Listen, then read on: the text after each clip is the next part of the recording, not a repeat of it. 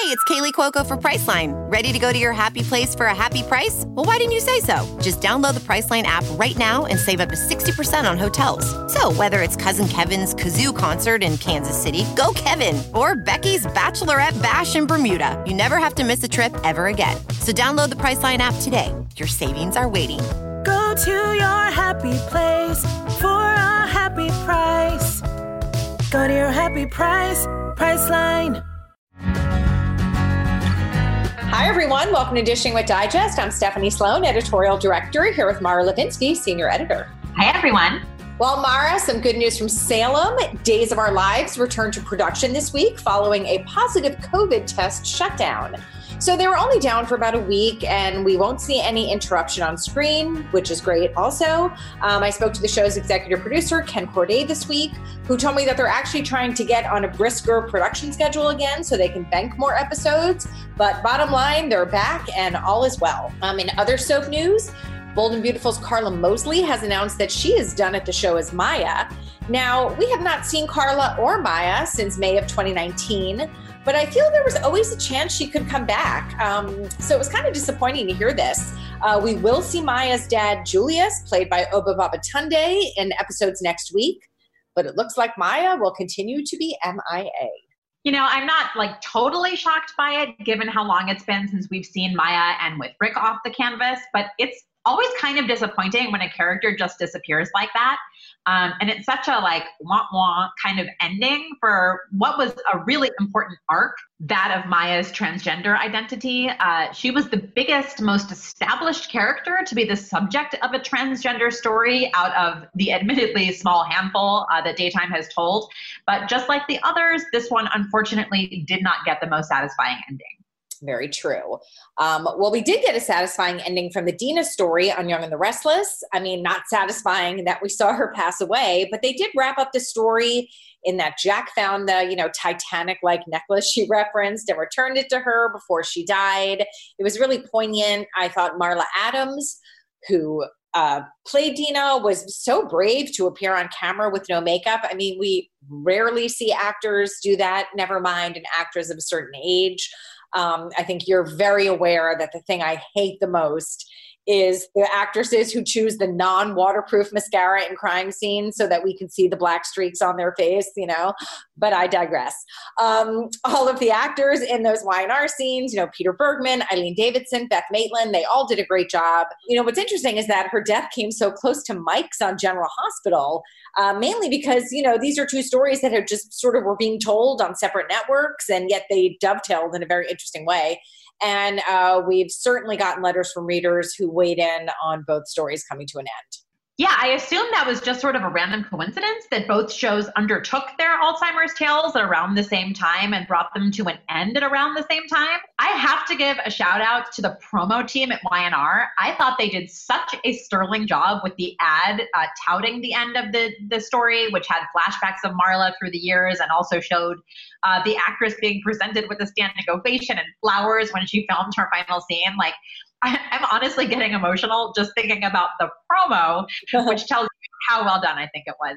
Also sort of a random coincidence, and yet one born out of a long-established story, is that both of the parents at the center of the Alzheimer's tales, Mike and Dina, had really strained relationships with their children because they had walked out on them when they were young.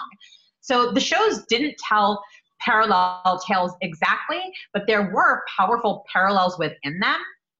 And I think that the complexities of the bond between parent and child really added so much richness and so much believability to both of the stories, where the adult children had to find a way to make peace with the ways their parents had disappointed them, but also rise to the occasion to be their caretakers. It's something so many viewers can relate to, and it could be really difficult to watch, but both journeys were really emotionally rewarding, and we saw such impactful performances from the casts of both shows. I don't know that we could have asked for more. Oh, I totally agree. Yeah, on a separate note and a much lighter note, right about the time that Sonny was saying goodbye to Mike, I got a call from Maurice Bernard, his portrayer, along with Ken Shriner, who plays his on-screen rival Scott Baldwin. They had just shot an episode of Maurice's YouTube series, which used to be an Instagram series called State of Mind, where he explores different topics related to mental health and also just shares like where he is from week to week with his own mental health struggles.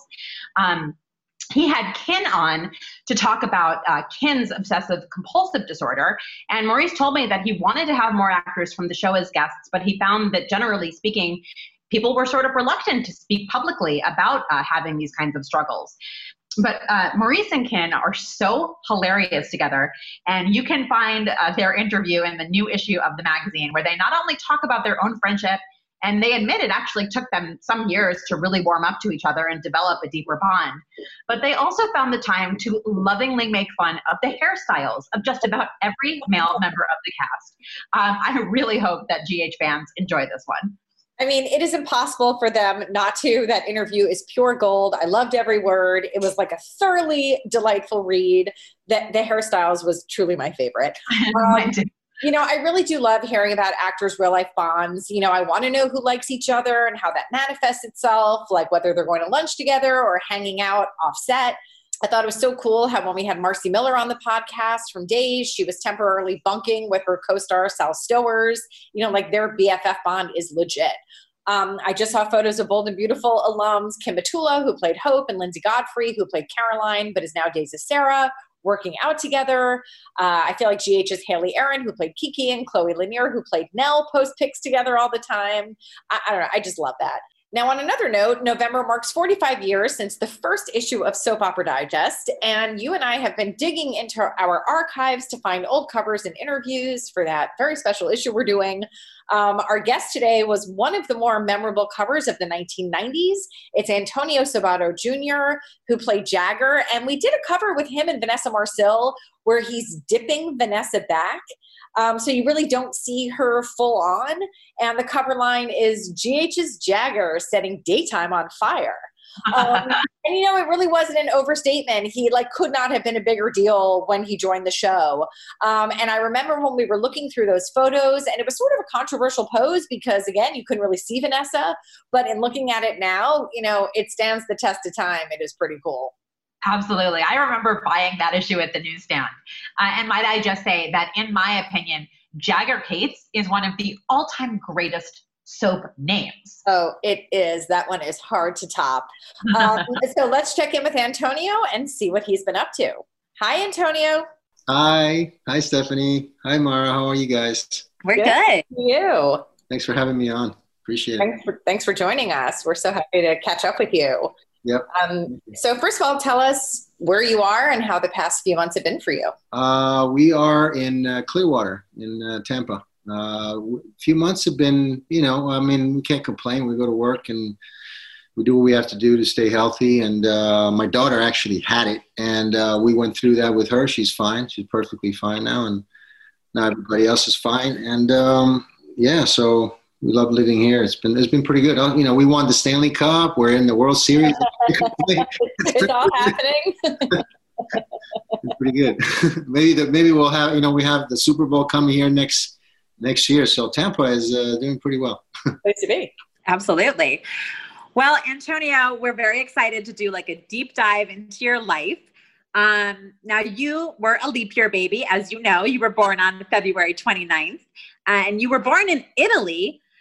Your dad was like a celebrated movie star, and your mom was in real estate. So you lived in Italy for the first 12 or so years. What was it like to grow up there? It was the best. We recently went back last year and saw my family. We spent like a whole month there, and we didn't want to leave. I love Italy. I love my country. I love, you know, I am very fortunate to be able to say I'm an American citizen, but I'm also an Italian citizen too. And so, and my kids are Italian citizens too. And that means a lot to me, you know, my heritage, where I came from. And also, I actually would be Czech citizen too from my mom's side, but we lost that passport. But in theory, I'm actually, you know, American, Czech, and Italian. So it's been pretty cool. And growing up in Europe was fantastic. I've learned so much about life and history and just what I really wanted to do. And I also learned a lot about this country before I came here. So it made me appreciate it even more. But Italy's fun. We gain a lot of weight. We eat too much over there. So, way too much. Well, what was it like to grow up like the son of a movie star? Well, my dad kept me and my sister away from the movies, life, and that kind of thing. You know, my dad was very overly protective of his children, as he should have. And you can read it in the book. You know, there's a lot of wonderful stories of my family, what we've been through and stuff. And so I never really grew up with the Hollywood, you know. I mean, I had people coming over my house that were very, very famous. I didn't know who they were. I know now. But my father was, you know, like people were asking me to be in films when I was a little boy. My father said, no, my boy's going to be staying away from this life. And then when I got older, I told my dad that I really wanted to be an actor. And he said, listen, you want to be an actor, you got to work hard. You got to go to acting classes, and you got to show me and your mom that you really want to do it. And then we'll stand by you. And so I did. And I did. And I showed them that I really loved it. So my dad was, at that point, he was very, very on my side, and we started working together. And I understand because I have kids now, so I understand what my dad was going through. But it was wonderful to be able to look at my father's movies and his history and the life that my dad had been through, which it's fascinating, and my mother's too. And I'm very blessed. I have great parents. You and your parents and your sister made the move to the States, and you settled in Beverly Hills. So can you describe what kind of culture shock that must have been like for you, especially because at the time you weren't fluent in English? Yeah, well, we went to school in Beverly Hills, but we had a fake address. We actually did something we weren't supposed to.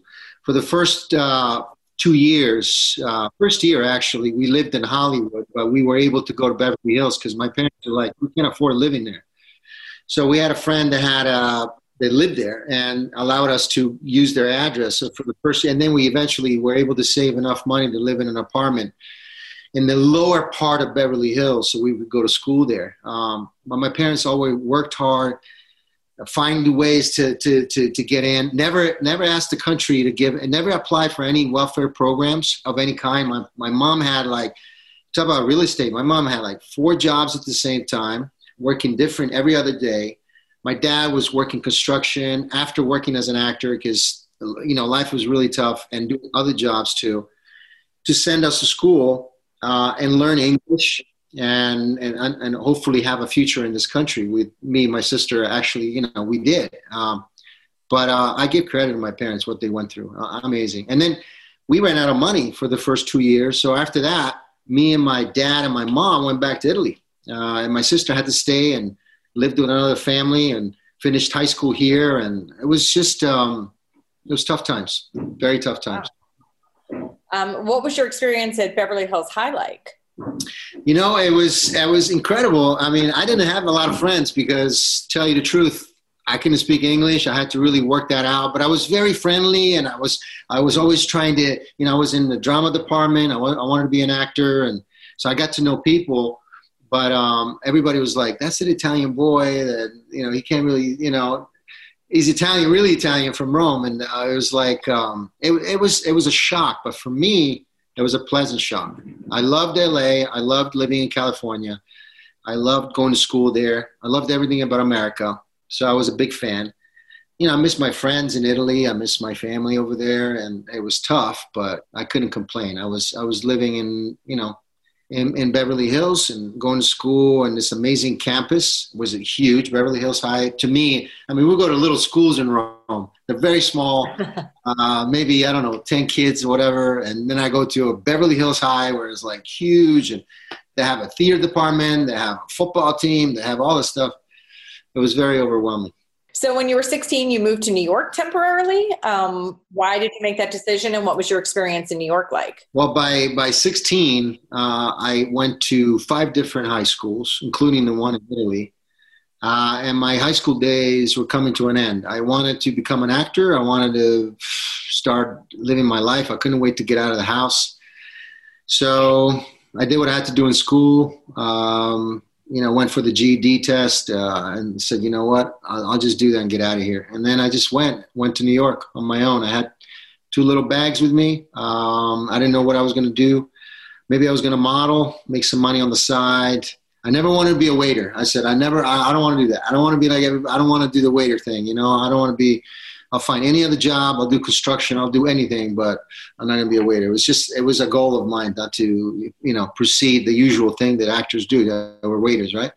Or bartenders or whatever. I didn't want to do that. So I went to New York and I was living in Manhattan by myself and loving life. I made new friends. I modeled once in a while, not big jobs. Modeling was really nothing that I was really fascinated by. Eventually later I did the Calvin Klein campaigns, but that was after I did General Hospital. I did a bunch of stuff and I was fortunate to do those campaigns for Calvin. But in New York, I was dreaming of being in the Calvin Klein campaign. That would have been amazing. But and then after that, I just took off and started auditioning and got an agent and really worked hard. Went to acting classes back in LA and created my career, and that's how the whole thing started.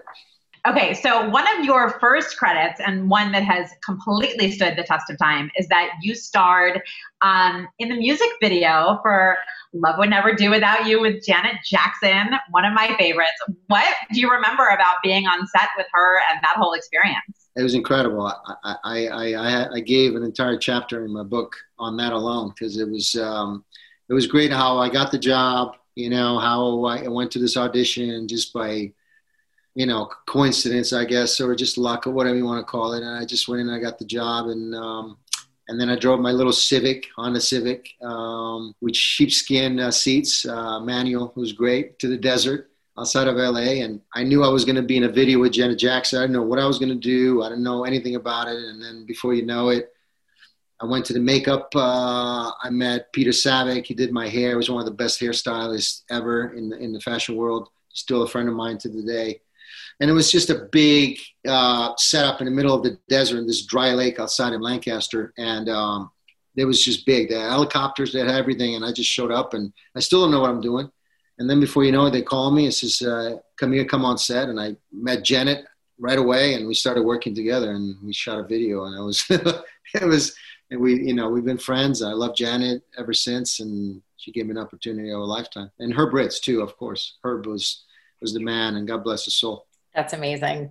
Now, in 1992, you burst onto the daytime scene as Jagger Cates on General Hospital, a role that earned you 2 Soap Opera Digest Award nominations. So first of all, tell us your GH casting story. Well, I tried out for GH a couple of years before I went out for John Jagger Cates, and I didn't get it. And I went through a lot of callbacks. I think it was like 10 callbacks for the first time I auditioned for GH. And I was like, wow, I worked so hard and I didn't get it. But then it was meant to be. God had bigger plans for me, and or just the rep plans or whatever you want to call it. And so I had another shot a couple of years later, and I said, I'm going to get this job. I really want to work on this show. I love this show, and I'm going to get it. And I worked really hard, and for I think 2 weeks straight, I auditioned. Pretty much I went to General Hospital every other day, and we auditioned for I don't know how many people. Every time there was no new people wanted to see the audition, and I knew it was mine. It was just mine. I wanted to play this guy, and I had a great time playing John Jagger Cates. I would love to go back someday if they ever call me after 25 years. But it was great. It was fun. It was very educational. I had a great producer to work with Wendy Rich, and cast with Steve and Vanessa and Carrie and everybody else. I got to work with everybody on that show. It was great. Good people.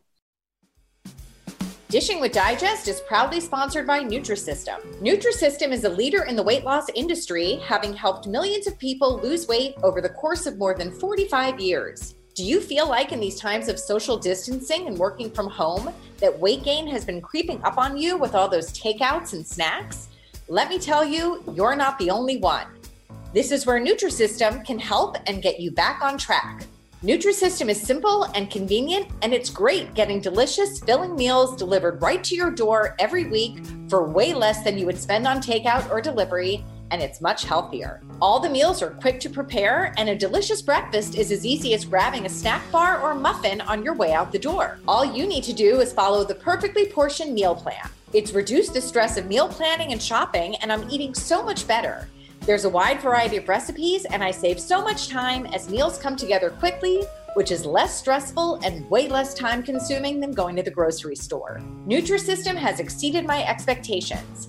My favorite foods are the thick crust pizza and the chocolatey pretzel bar, and I can assure you that it's a great program for those looking for a complete plan to lose weight and stay healthy. Order Nutrisystem now. Go to our partner site, nutrisystem.com/usweekly to get 50% off. Again, that's nutrisystem.com/USWEEKLY to get 50% off. Now back to the show. Well, Jagger was like the classic early 90s heartthrob. And he, of course, had the women going crazy in Port Charles. Brenda wanted him. Karen wanted him.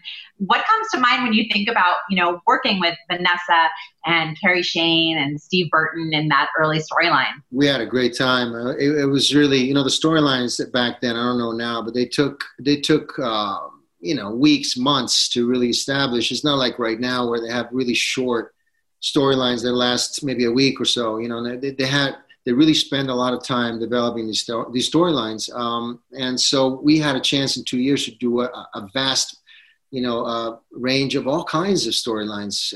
But the main thing with Jagger was his love, his big heart, and he loved people, and he loved to take care of them, and he just fell in love with Karen. And he also loved Brenda so much. I mean, he went through a lot. This kid went through so much, and I know him better than anybody, and the storylines were just fascinating. We broke a lot of the typical stuff that we're doing on daytime. We talked about AIDS. We talked about all kinds of stuff, relationships at a young age. We talked about, we talked about pornography. We talked about all kinds of stuff that were ahead of its time at the time, and especially with teenagers.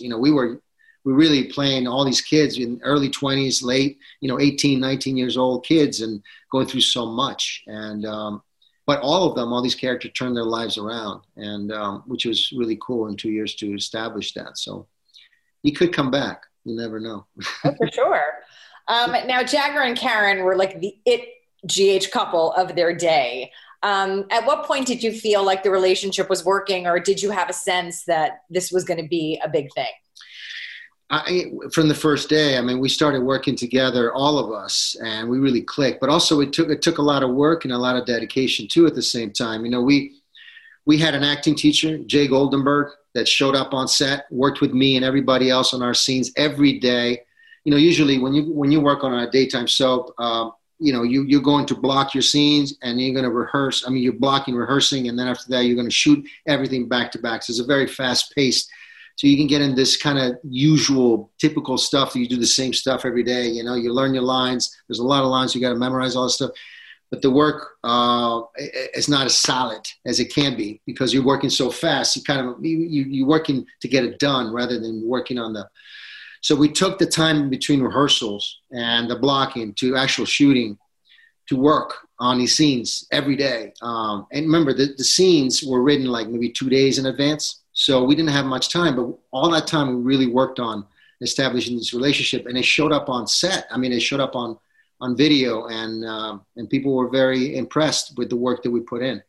So that's the kind of level that I wanted to work at. I enjoyed that because it was very, it reminded me of theater. It reminded me of that kind of, just working on the craft every day. And you really have time to think. You really are the character for those 2 years. It was really cool. And the fans were just the best. The fans are still with me to this day.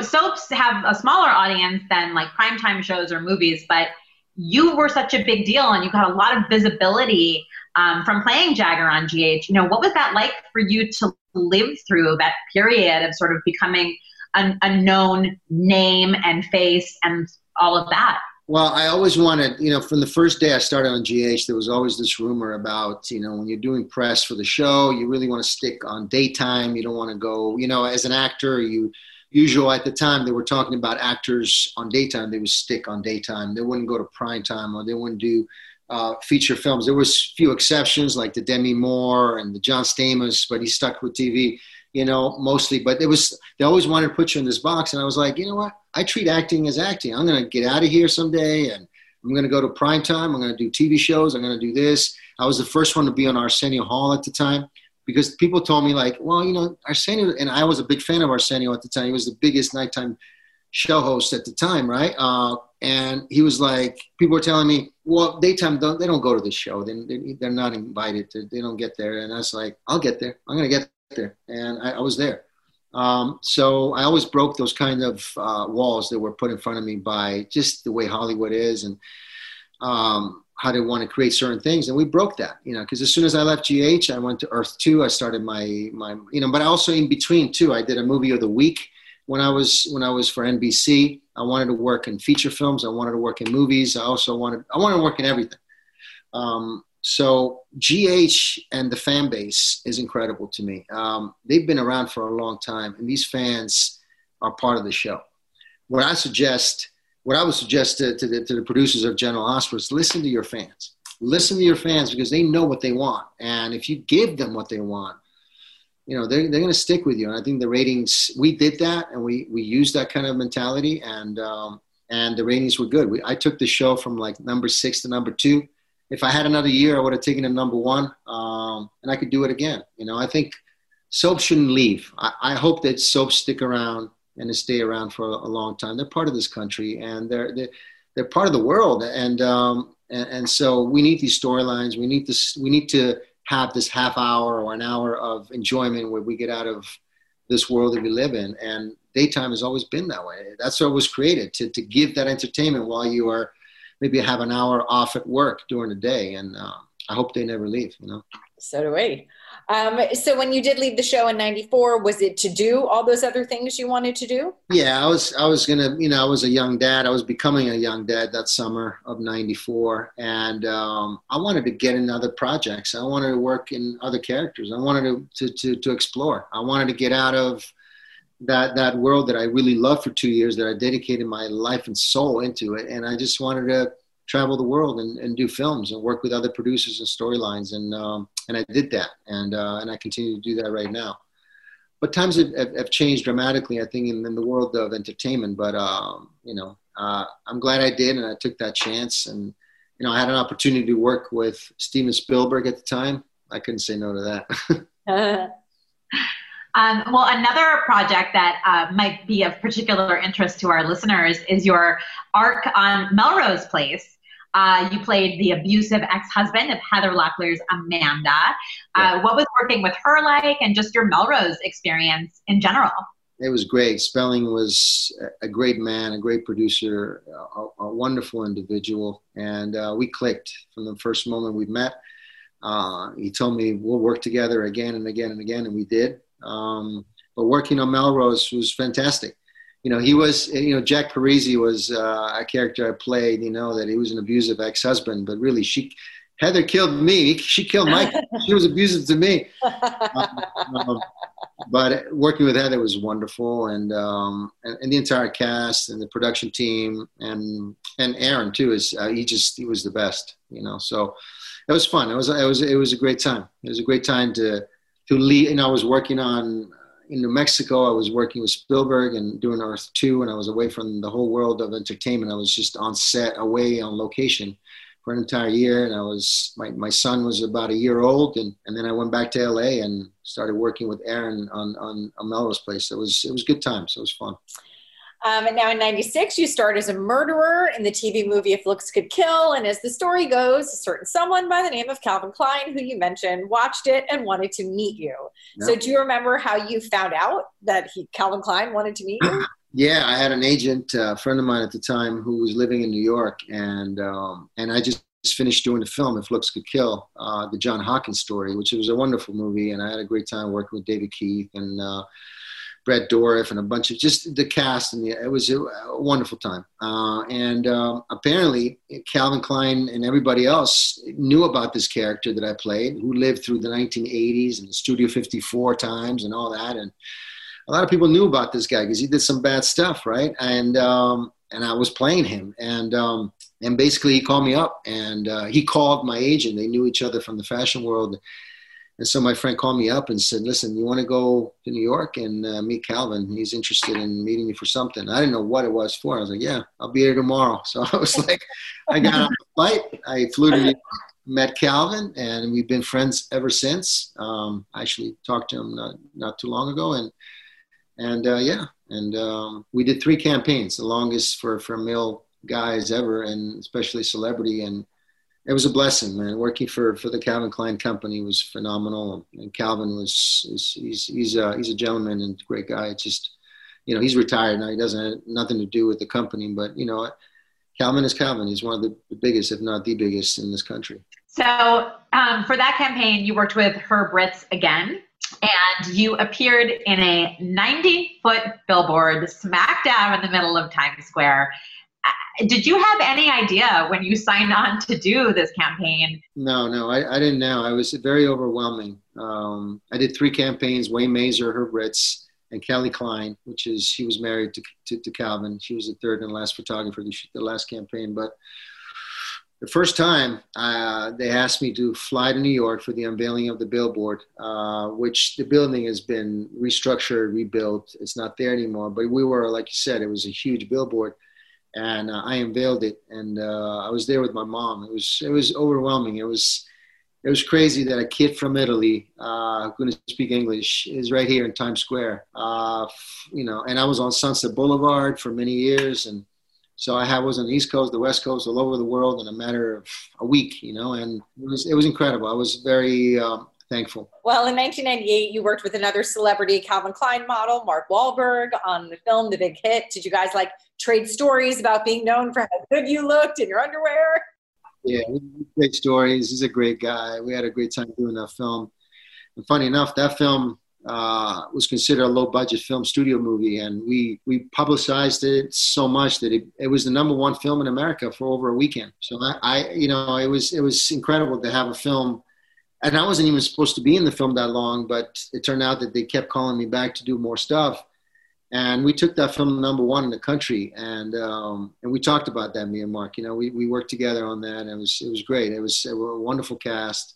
It was a lot of fun hanging out with the boys for our summer. It was in 1999, I believe. That summer in Toronto was pretty cool. We had a lot of fun.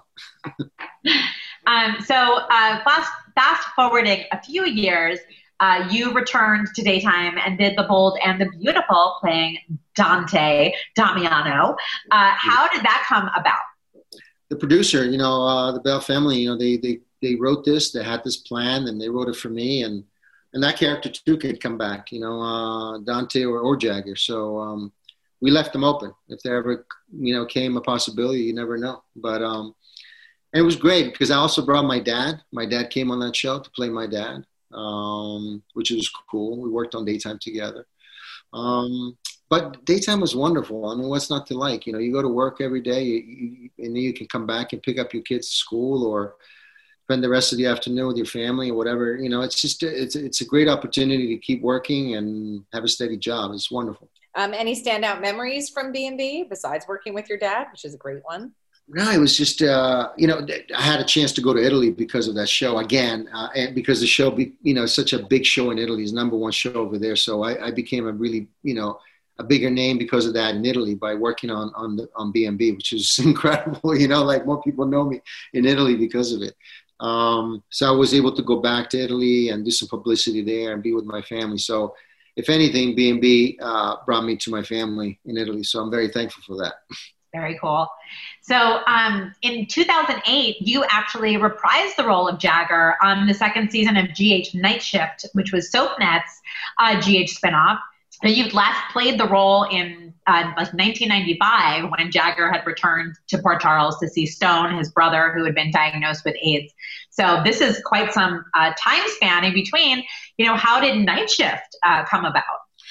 I think they had a really great idea. I think if it came back now, I think it'd probably work. Now, maybe then, they tried, and I think they had some issues with SoapNet or whatever, or what, it was showing on that network at the time. But it was great to have that possibility to take daytime into nighttime, and I thought that was really cool to see if it would work. Like I said, I think it did for a very small amount of time, and I think it could come back right now, but.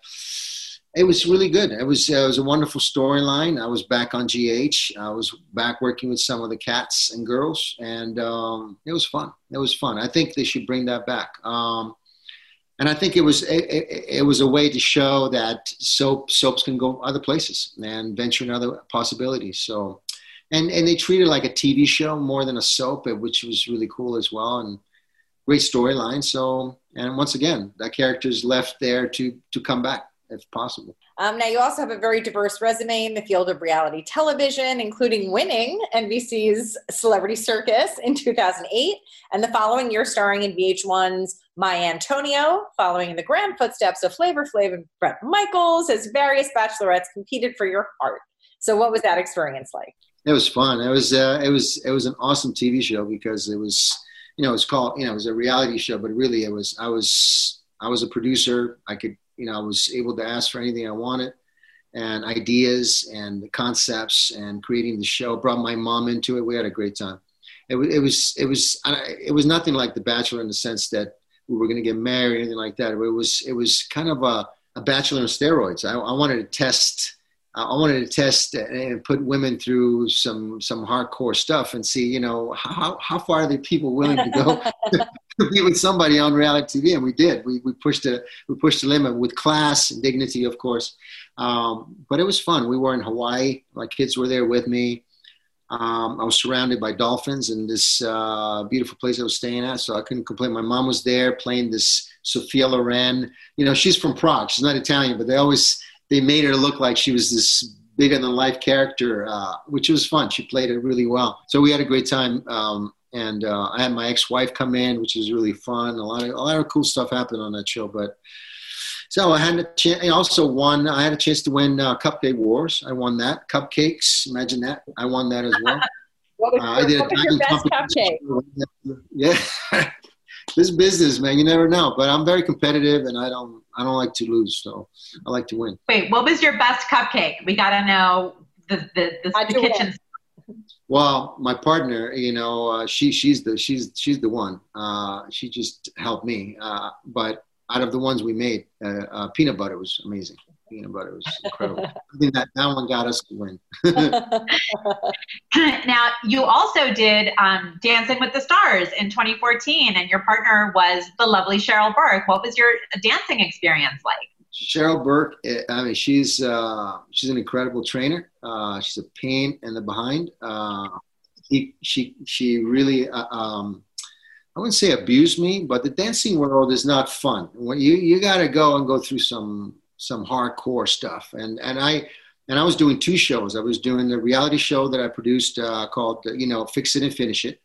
So I was traveling all over the country and helping folks and doing renovations and all that. And at the same time, Cheryl would come and we would rehearse in between doing that show and then travel back. And it was really overwhelming. It was incredible I was able to do that. And she was able to do that with me.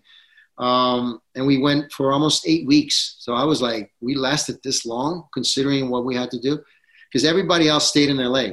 Everybody was like going from home, going to rehearse, and then you go and do the show. I had to get on the plane and go to Virginia or go to, we went to Nashville. I don't know. I went all over the place. I lost count how many cities, but I was competitive. So I wanted to, but I never danced. So, but it was great. She was awesome to work with. She won before, so she knew how to do it, and incredible. But it was tough, really tough. Now you're also a father of 3, 2 sons and a daughter. Tell us about your kids. My kids in my life. My daughter just graduated from high school, and so she's about to have her life right now. She's amazing, incredible human being. All my kids are. My little boy is 9 years old. She's an angel, and my oldest Jack. He's living in Alaska right now. Incredible. So, yeah, my kids are just they're a blessing. They're creating their own lives, and we're there to support them and blessed to have them. They're the best thing that ever happened to me. Now, this past July, you published your memoir that you referenced a little bit, Sabato, The Untold Story, which is available on Amazon and other fine retailers. So what was the process like for you of reflecting on your life thus far and putting it all, down on paper? It was great. It was very therapeutic. I tell my friends, write a book. If you have any issues, or you can just write a book, work on that.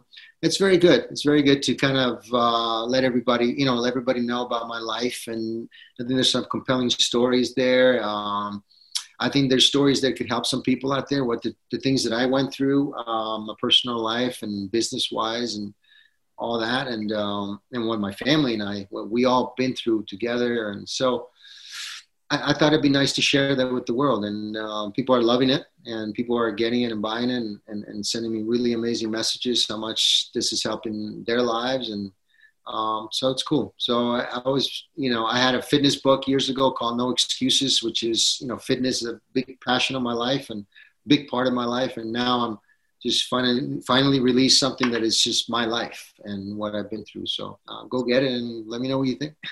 Was there any hesitation in any of the stories you shared, or did you have to talk to anybody about sort of being able to share them? No, I wanted to be open. And right now I'm very fearless in my life. I feel very good. I'm very emotionally connected, if you want to call it that way, with my life, with what I have to do. And, when you go through really hard times and you survive hard times and you find yourself in those hard times, you get to know yourself in a different way, and your security, your way of life changes. It gets better and better. And so, I think, and the book helped me do that. And so, I feel good. I have no restrictions. I wanted to tell the truth, honestly. And it's good to release all that. It's kind of releasing all that stuff for the world to see. And hopefully they appreciate me more than before, How long did the whole process take you? To write this book, it took about a year to do. But out of this book, we're writing a book about my mom, her life. So a lot of things happened because of this book. But there's a lot more stories. Obviously, you can't write every single thing that happened to me, but I tried to pick and choose the things that I thought would be something that I would love to read. All the losses and all the gains that we as a family, went through is shared in the book. And I think people will be surprised, surprised about a lot of stories in there.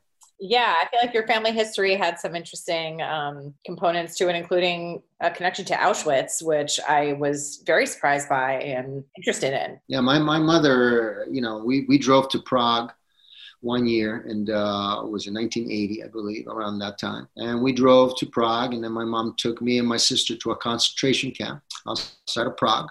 And she told us everything. She told us and showed us the gas chambers, the showers, everything. And I think that's so educational. It's shocking. It's overwhelming. It's tragic. But that's my family. Mm-hmm. That's my bloodline. That's my grandmother who was able to survive that. And my grandmother's brother and family died at Auschwitz. They couldn't come back. So those things, the past makes a better future, right? Mm-hmm. Because you learn from the past. And hopefully you don't want to make those mistakes over and over again, because it's on you then, right? So, but to know that at a young age, and then I found out even more so later on, and you find out in the book about what happened to my grandmother, because I only knew part of the story. Now I know the whole thing. Mm-hmm. So when you go through all that, it's something that makes you much stronger inside, Mm-hmm. And that's how I feel now in my life, which is good. That's great. Absolutely. Well, before we let you go, when you look back on your life and career and all of the amazing and diverse things that you've done, how would you sum up what your time on General Hospital and your experience as Jagger and that chapter of your life meant to you? Life is such a short journey. We're here such a short amount of time. And every day, every chapter is just a chapter in your life that you can look back. And General Hospital was an amazing chapter in my life. It's always open there. I'm always reminded about the characters, part of who I am and part of my life. So, but, the thing about life is you never stop struggling. You always want to get better. There's maybe today is it's a bad day, but tomorrow is going to be a better day. So you got to always keep working on yourself and your life. And part of that is, the acting world, but that's not everything to me. There's much more to that in life. My family, God, my connection with the spiritually that I have with the man upstairs, all that is much more important. So I'm very blessed for the journey that I've had so far, and I'm excited for what's next. Well, so are we. It was so great to talk to you today and catch up and hear everything you've been up to. And your life story is pretty amazing, so people should go out and buy this book for sure. And we hope to see you soon. Thank you so much. I appreciate you guys. Thank you. Thank you so much for joining us. Thank you to Antonio Sabato Jr. for being our guest. If you like this podcast, please subscribe wherever you listen to podcasts. Be sure to pick up a new issue on sale now and come back next week for another podcast.